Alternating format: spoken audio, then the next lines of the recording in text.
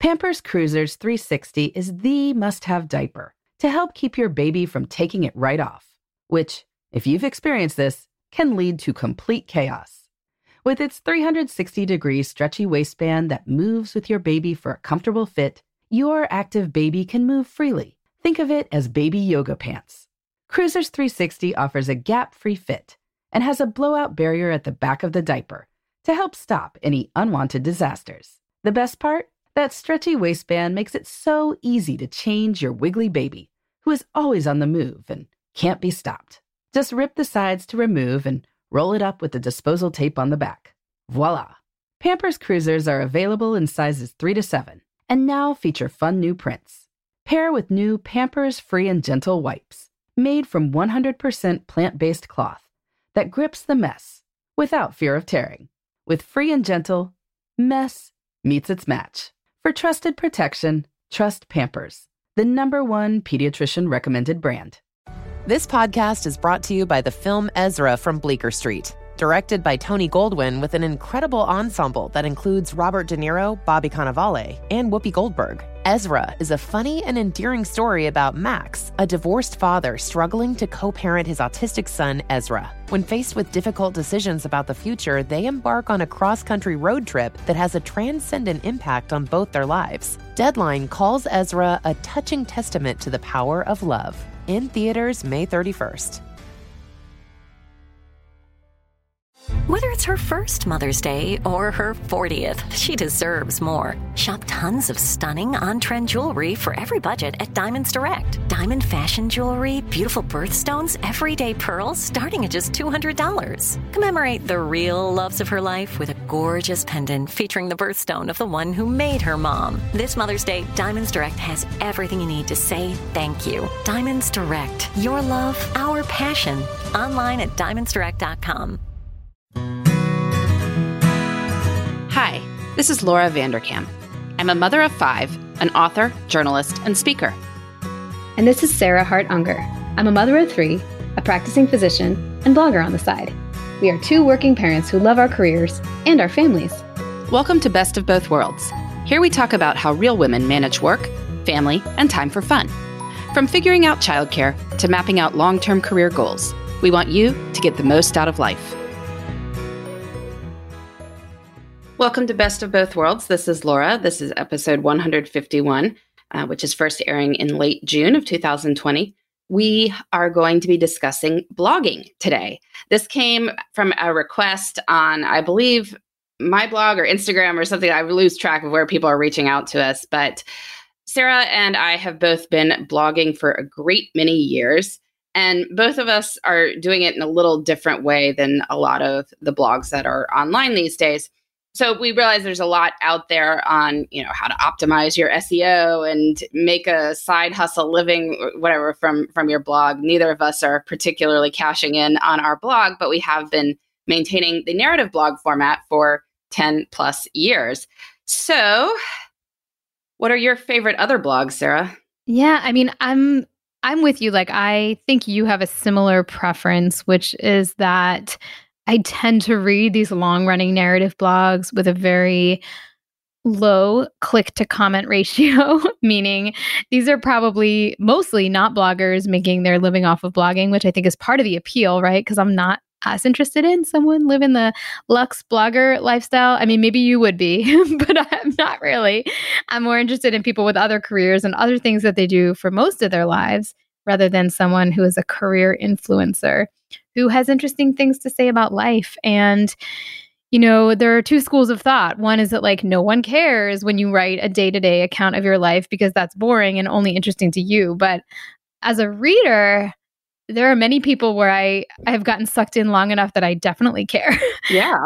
And I care both on a voyeuristic level and also on a personal level. I mean, I had a blogger that I've read for many years lost her father recently, and I was crying as I read her posts and her Instagram because that's, I feel like I know her even though I haven't met her in person. So, you can build these interesting relationships, especially with commenting and with other interactions via social media. So it's not entirely a one-sided, I'm just watching and not, this person would know who I am too. And there are many commenters the comment frequently enough that I feel like we have some sort of relationship, even though it's virtual. Anyway, those are the types of blogs I tend to like to read as well as write. And I just I went to my list this morning, and I know I've mentioned some of my favorite blogs before, but I don't know that I've mentioned a couple of these random ones.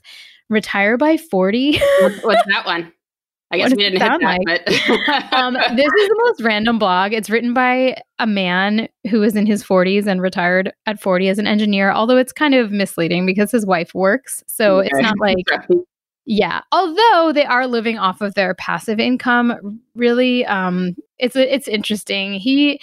I like his blog because there's the FI aspect of it, which I find fascinating. And he's one of those very super frugal FI people, meaning like, yes, he's financially independent. Meaning FI, yes. Financial independence. Okay. But it's because he's living off of like some incredibly low budget, and they are socking away, I believe, like 50% of even their passive income right now, which is fascinating. And so I like his blog because he shares both the numbers and then also these like insights into what does family life and daily life look like when you're living this uber frugal lifestyle. Like, it's just interesting. I also really like Kelsey of the Girls Next Door podcast.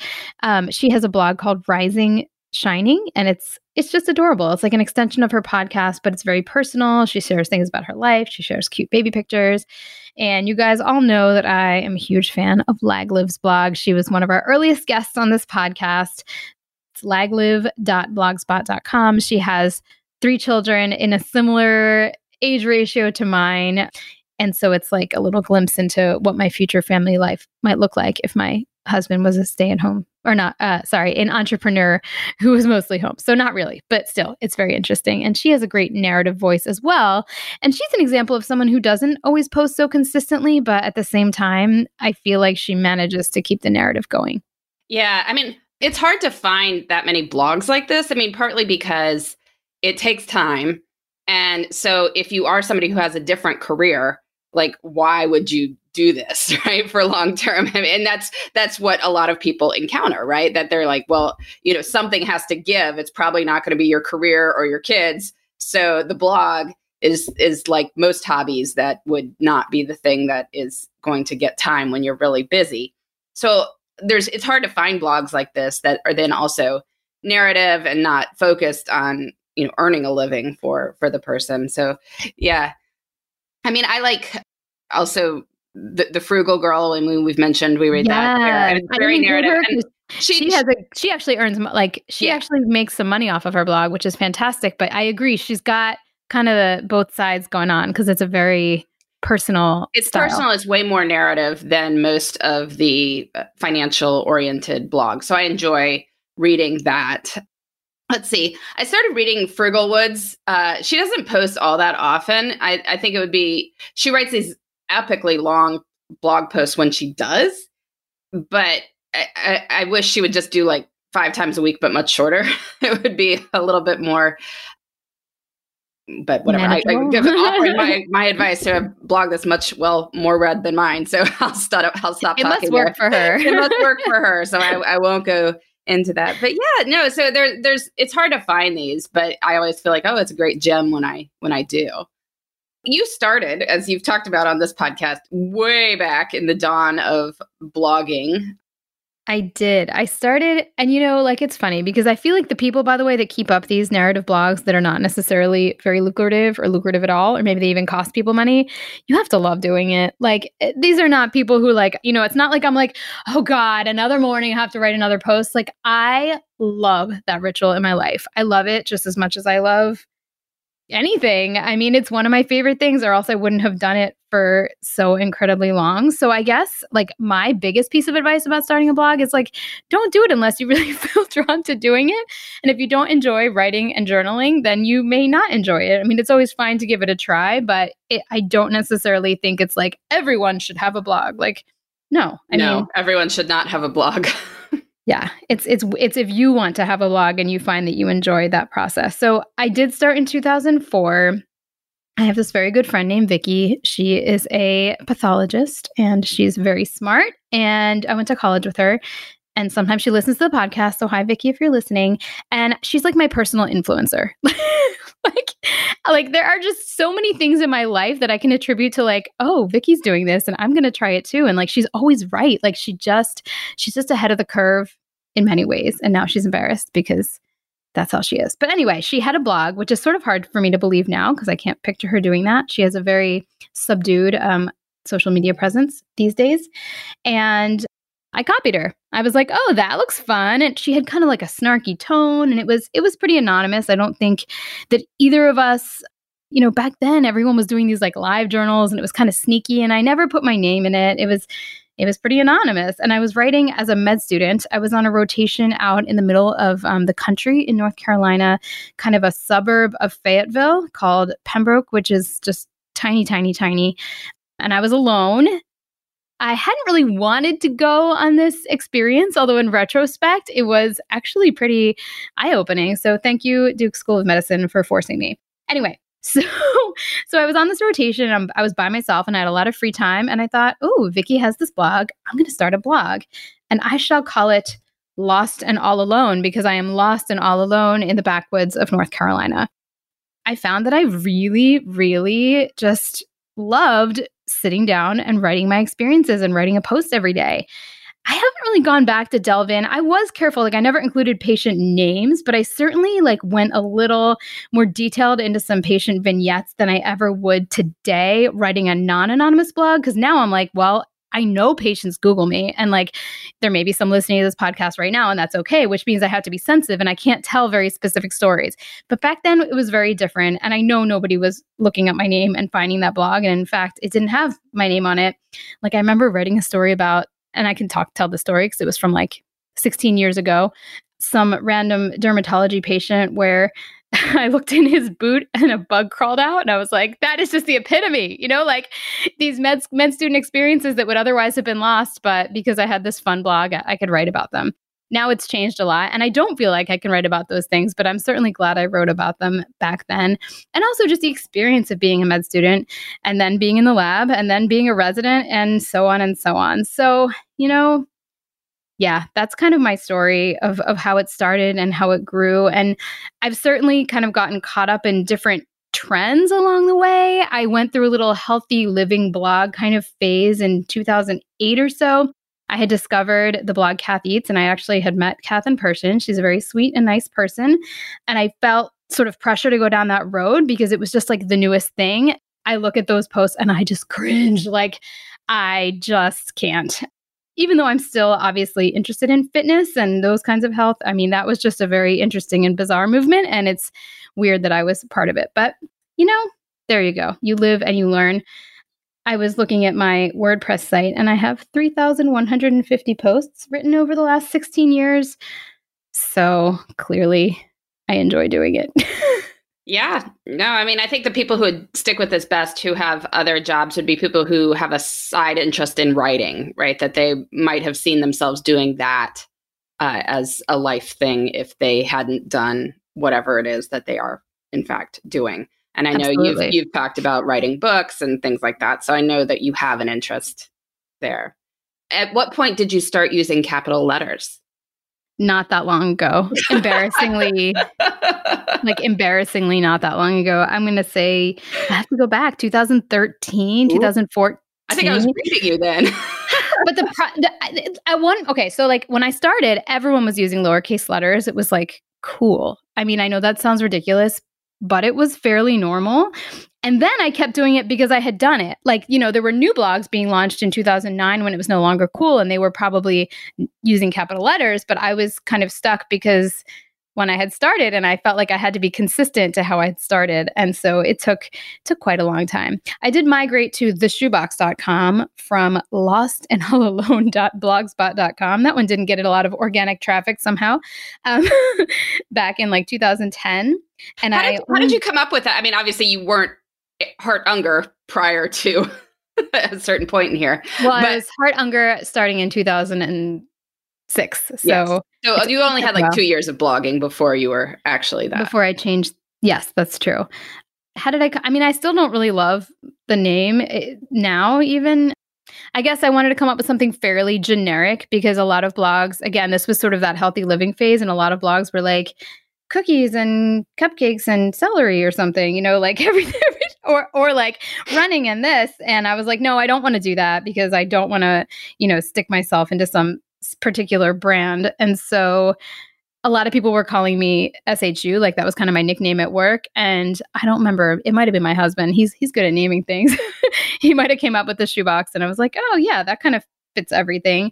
And I had my college roommate, Azusa, design the logo to my blog, which is still there because I love it. It's very minimal and I don't know, cute. And she's like a professional graphic designer, so it's cool to have a little piece of her work on my site. Yeah, and it looks like a little shoebox. So I kind of feel like I've gone with the theme. Although, today most people just use their names. I feel like most professional blogs. Sarah Hart Unger is a lot, though. It's a lot of letters. So in a way, I feel like it's at least better that my domain doesn't have, that many letters. Although yours does. But your name is very phonetic. Like it's pretty easy to. Oh, people have murdered it. I mean, it's. I remember the first day of 7th grade when we were all in the gym and they were calling names to go to our homeroom, and they mispronounced it Laura Van Dorkum, which is great for the first day of 7th grade. You're like still hearing it right now. I'm still hearing it right now, but I'm so sorry. That is not fair. That is not, so it goes. So well, tell me your blogging story. That was like epic. I just we're almost ready for an ad break, but I'll do mine really short before the ad break, which is that my first blog was actually a paid gig. I had helped write a book called Genius Denied with a foundation that specializes in gifted education. I was writing that in 2003, 2004, the book came out, and then they decided to launch a blog shortly thereafter. So they hired me to maintain that. I did that for several years, just being paid by the hour or the post or something like that. I had written a book called Grind Hopping that came out in 2006. And so built a website. I had helped build a website, but had a website for that I posted on occasionally. I'd owned Laura Vanderkam for years, but it was just sort of a placeholder. My 168 hours was when I launched 168 hours. I built up the site about a year before the book came out, my168hours.com, where I did start blogging more regularly. So that was the first that I was blogging for my promotion at a regular basis. And then I bought like allthemoney.com, ALL-the-money. And I realized eventually this is what happens when you don't know what you're doing, right? That, all this should be just in my brand as opposed to separate brands for each book and each thing I'm doing. So eventually all those websites became directed to lauravanderkam.com. And at some point around when All the Money in the World came out, I started blogging there, just only at lauravanderkam.com. So it actually, hasn't been that long that I've been there, but I have been blogging for a long time in various different places. Okay, we're going to take a quick break, and then I have some more questions for you.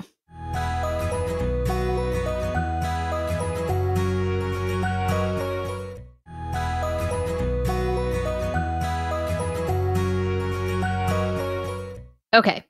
We're back. We're talking blogging. Yes. So question, I feel like most writers, they might like the idea of maintaining a blog, but I feel like you go above and beyond. Is that because you also really enjoy the ritualistic part? Do you like it as a record? Like what are your motivations to continue blogging so frequently and regularly? Yeah, I'd say all of the above. I mean, I like it as a record of my life. I enjoy interacting with my community just as telling stories about my life and answering questions and discussing issues together. I agree. Sometimes it is hard to keep up with it just because it's one more thing I am writing. And, I don't like to think of it all in terms of economics. It's the one thing I'm not getting paid for. So that makes it a little...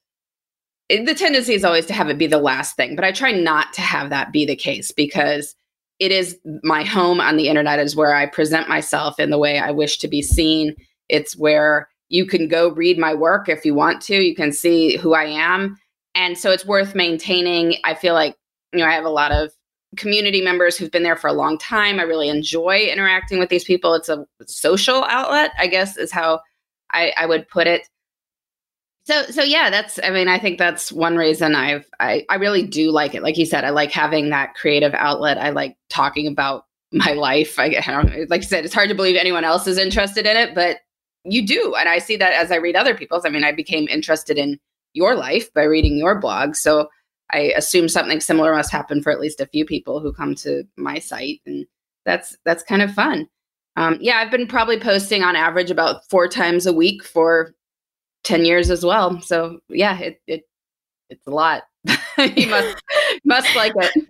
We must like it. Yeah. I mean, some people might wonder, I do have ads on my site, but it is not, I think I do that. I mean, I could just not do it at all and earn nothing. I think there's something fun about, like, unlike Laura, I don't earn that much from my creative, her life is, she can kind of promote her writing and see that as an adjacent thing, but I certainly cannot. Especially, I might feel differently if I like own my own practice and I was my own brand and like charging patients and they were like hiring me, but I work for a big company. So I don't get that kind of like, I made something and earned it myself kind of a feeling. And so that's why I do enjoy the fact that my blog earns like a pittance.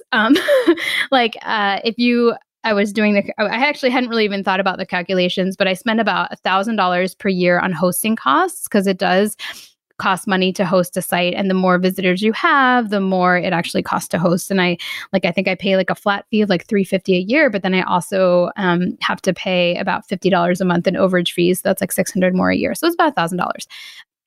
And then occasionally there'll be other expenses in like having somebody upgrade my site or update something, or like I hired someone to do my newsletter, that kind of a thing. So there's an expenses associated with it. And then with all those expenses, I earn like a whopping, like at the most $500 a month. So that would be $6,000 a year. But honestly, that's a rare month. The funny thing is, with COVID, my traffic has increased, but the reimbursement per traffic has been cut about in half. So I'm earning, I don't know, like $300 a month most months. So it's enough to keep the lights on and like almost earn minimum wage. Yeah, for I don't think that's even minimum wage. No, yes. It might be, because I might only spend like I probably spend less than an hour a day. Okay, so if it's less than, then it's $10 an hour. So yes. Yeah. So like, hey, $10 an hour. Plus I can deduct some of the expenses. So that $300 a month, that's before taxes, but I can deduct some of the expenses associated with the blog, like the hosting costs and stuff. So it's very interesting. Yeah, I think people don't understand that necessarily, that you pay for increased traffic, and that is the case for a lot of places. So if you have a very well-read blog, it's not a free thing to have out in the world. Like, it actually costs you money to produce. Yeah, if you don't have ads and you have a well-read blog, then yes, unless you have some other way of earning revenue, you're going to be at a loss. I mean, for me, that's one reason that I have ads, because I don't want my blog to purely cost me money. I mean, I feel like I should get something out of the effort. Okay, let's do favorite, least favorite posts of all time. So I only had favorite because I guess my least favorites are the ones that get no attention whatsoever. And I think that people will be excited about it, and then like nothing, crickets. You don't have anything that you can look back and be like, oh, I wrote that?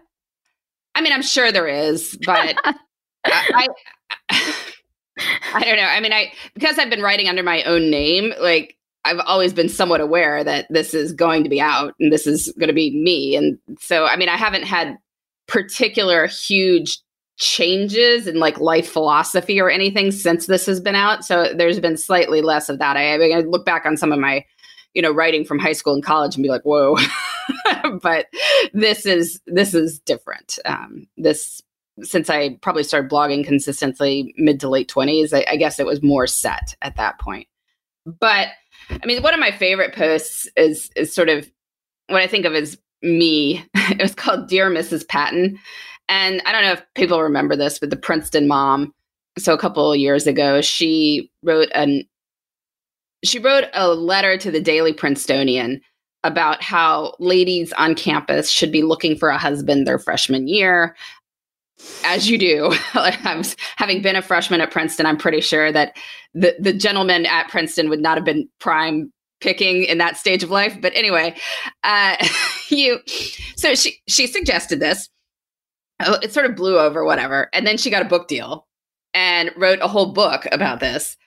So I decided to write a response, it was partly about how bad an idea this was. I mean, if you meet someone awesome, great, but probably that's not. And her point was also that Princeton ladies weren't going to be satisfied with anyone who was less than a Princeton man.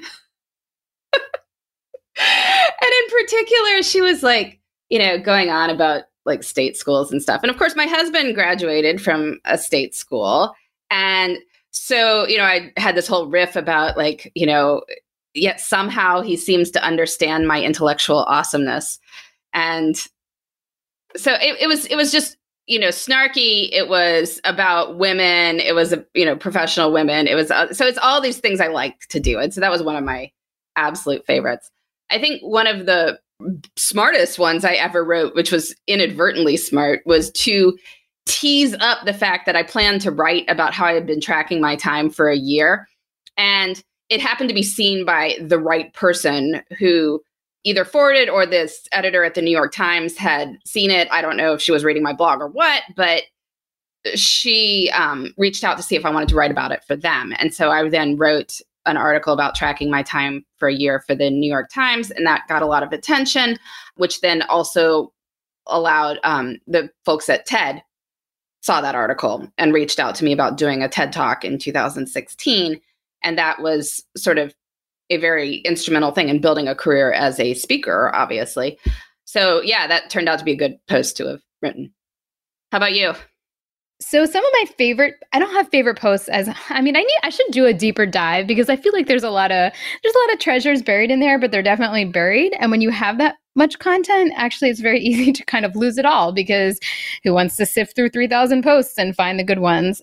But there are some that I tend to link to more than others and enjoy going back to myself. I'm very glad I have a record of all my children's birth stories, actually, because I've gone to them on multiple occasions. Certainly whenever I was pregnant with each subsequent child, I like to go back to the pregnancy prior and see what the birth was like and like what was happening at that week of pregnancy. So those are kind of fun.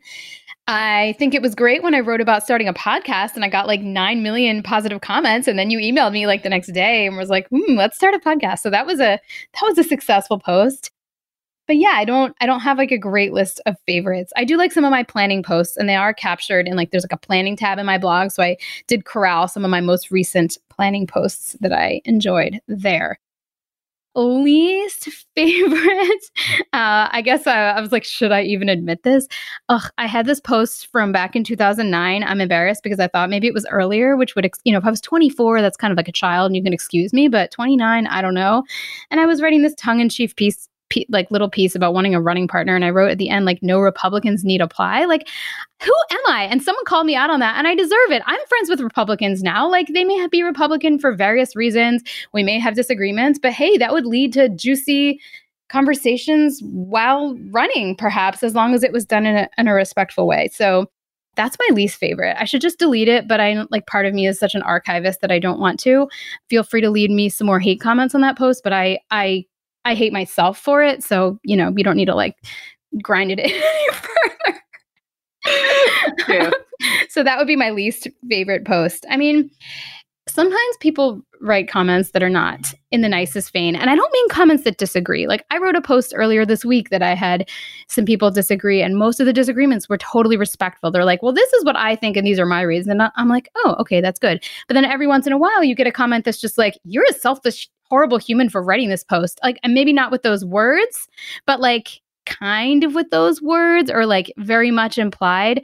And that sucks. Like, I mean, it's fine to come and disagree, but if you've chosen to spend time reading, it would be nice if you could at least express things in a kind way, maybe. See, I think people sometimes just don't understand that people on the internet are real human beings. Like, I feel that there's this, I don't know. I mean, and even though like we're sort of obviously real people, like that we write about our own lives, which are not in any way staged. It's like, oh, this person is just a figure on the internet.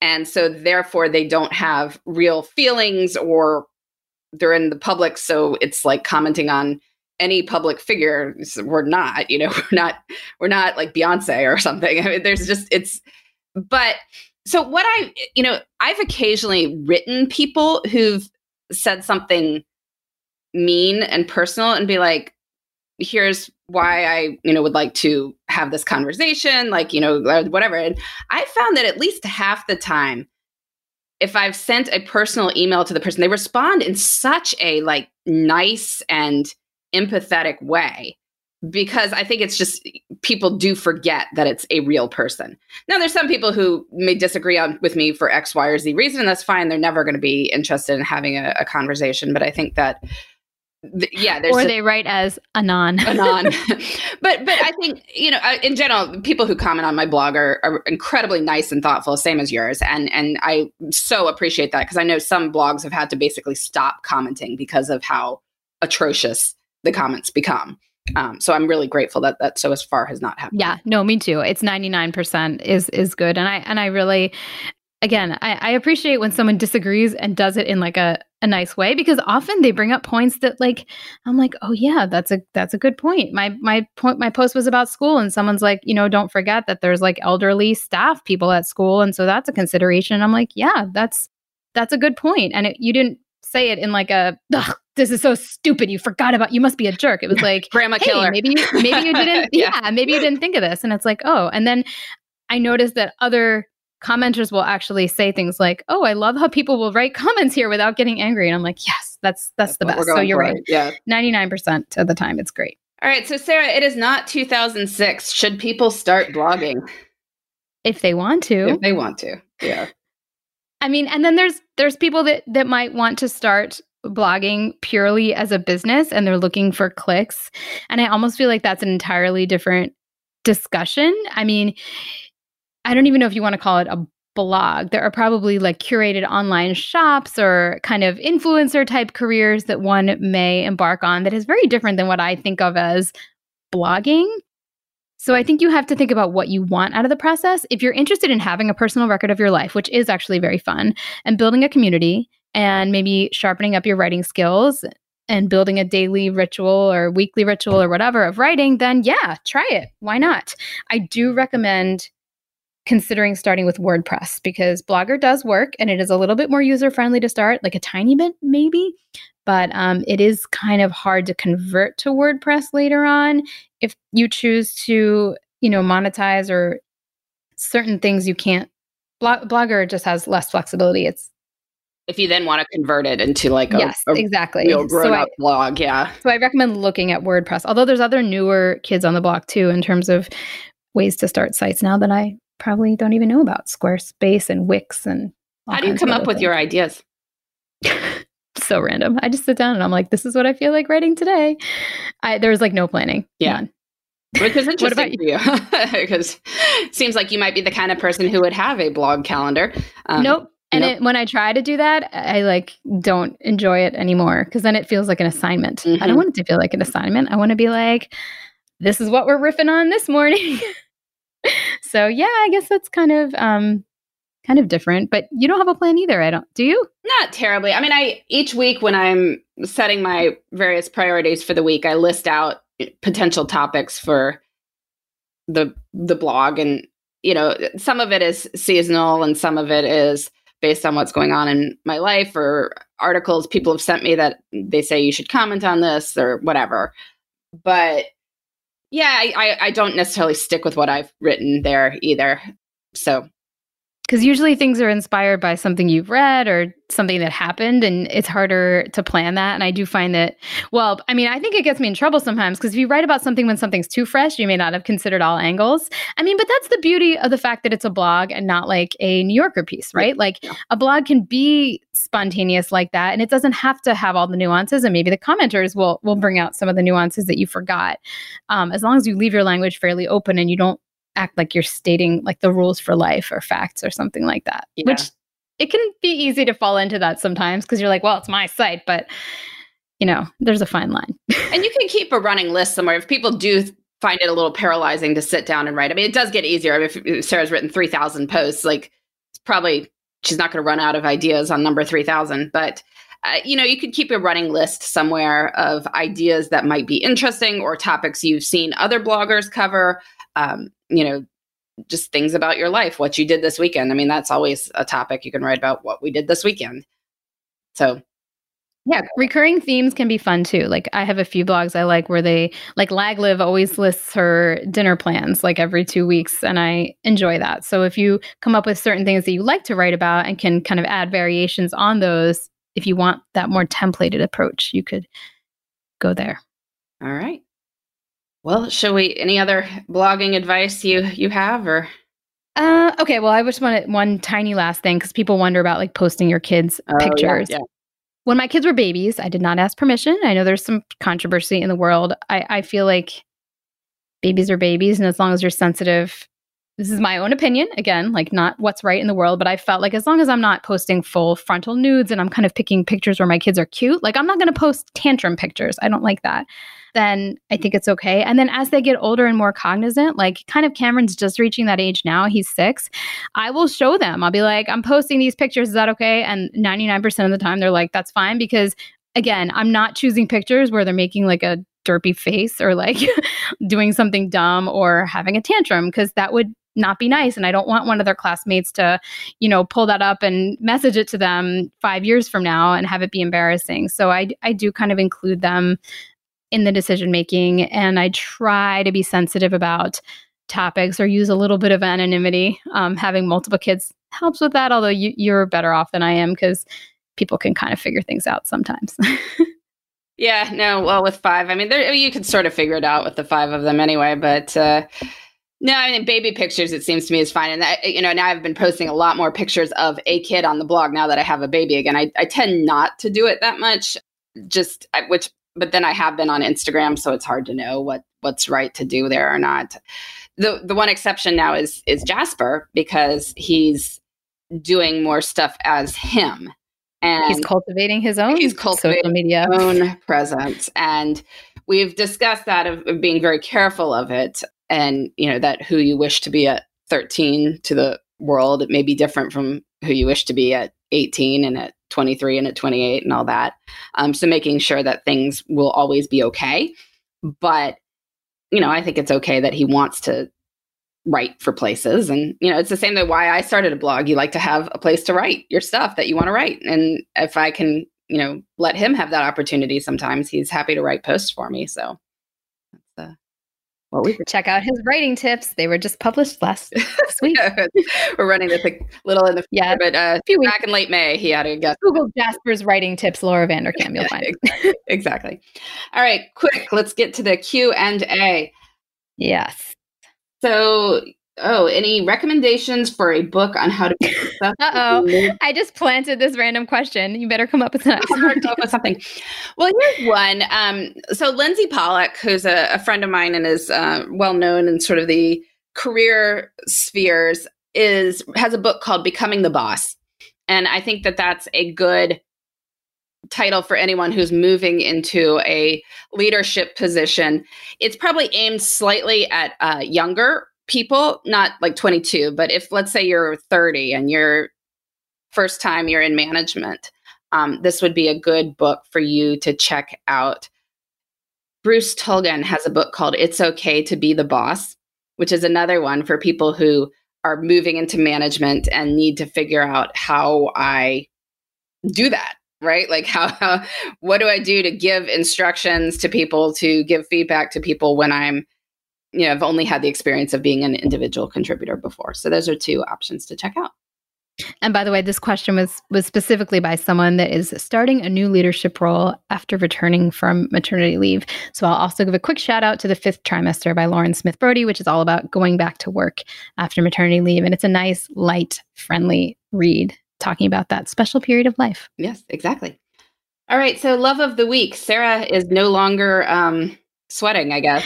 Yeah. I'm going to give my love to Florida Power and Light because we had a big power outage at like 5:30 in the morning. And I frantically emailed Laura using my phone's data saying, oh my God, our power's out. How are we going to record podcasts? And also our air conditioning is now out. So that's terrible.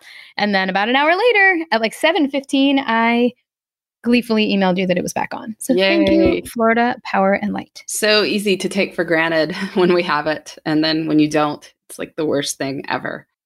So I've been really grateful for, did I already mention the pool? I'm sure I did the pool as a love of the week, but we're really loving it this week. And I'm thinking of it right now because the cover just broke. And so it's a love of the week that is not available today, sadly enough. But we've really been appreciating being able to go in that as the weather gets nicer and we are still unable to go to anything else. So love of the week for that. Hopefully by the time this airs, you will be enjoying that pool once again. I assume we will. All right. Well, this has been Best of Both Worlds. We've been talking about blogging, and we will be back next week with more on making work and life fit together. Thanks for listening. You can find me, Sarah, at theshoebox.com or at @the_shoebox on Instagram. And you can find me, Laura, at lauravanderkam.com. This has been the Best of Both Worlds podcast. Please join us next time for more on making work and life work together.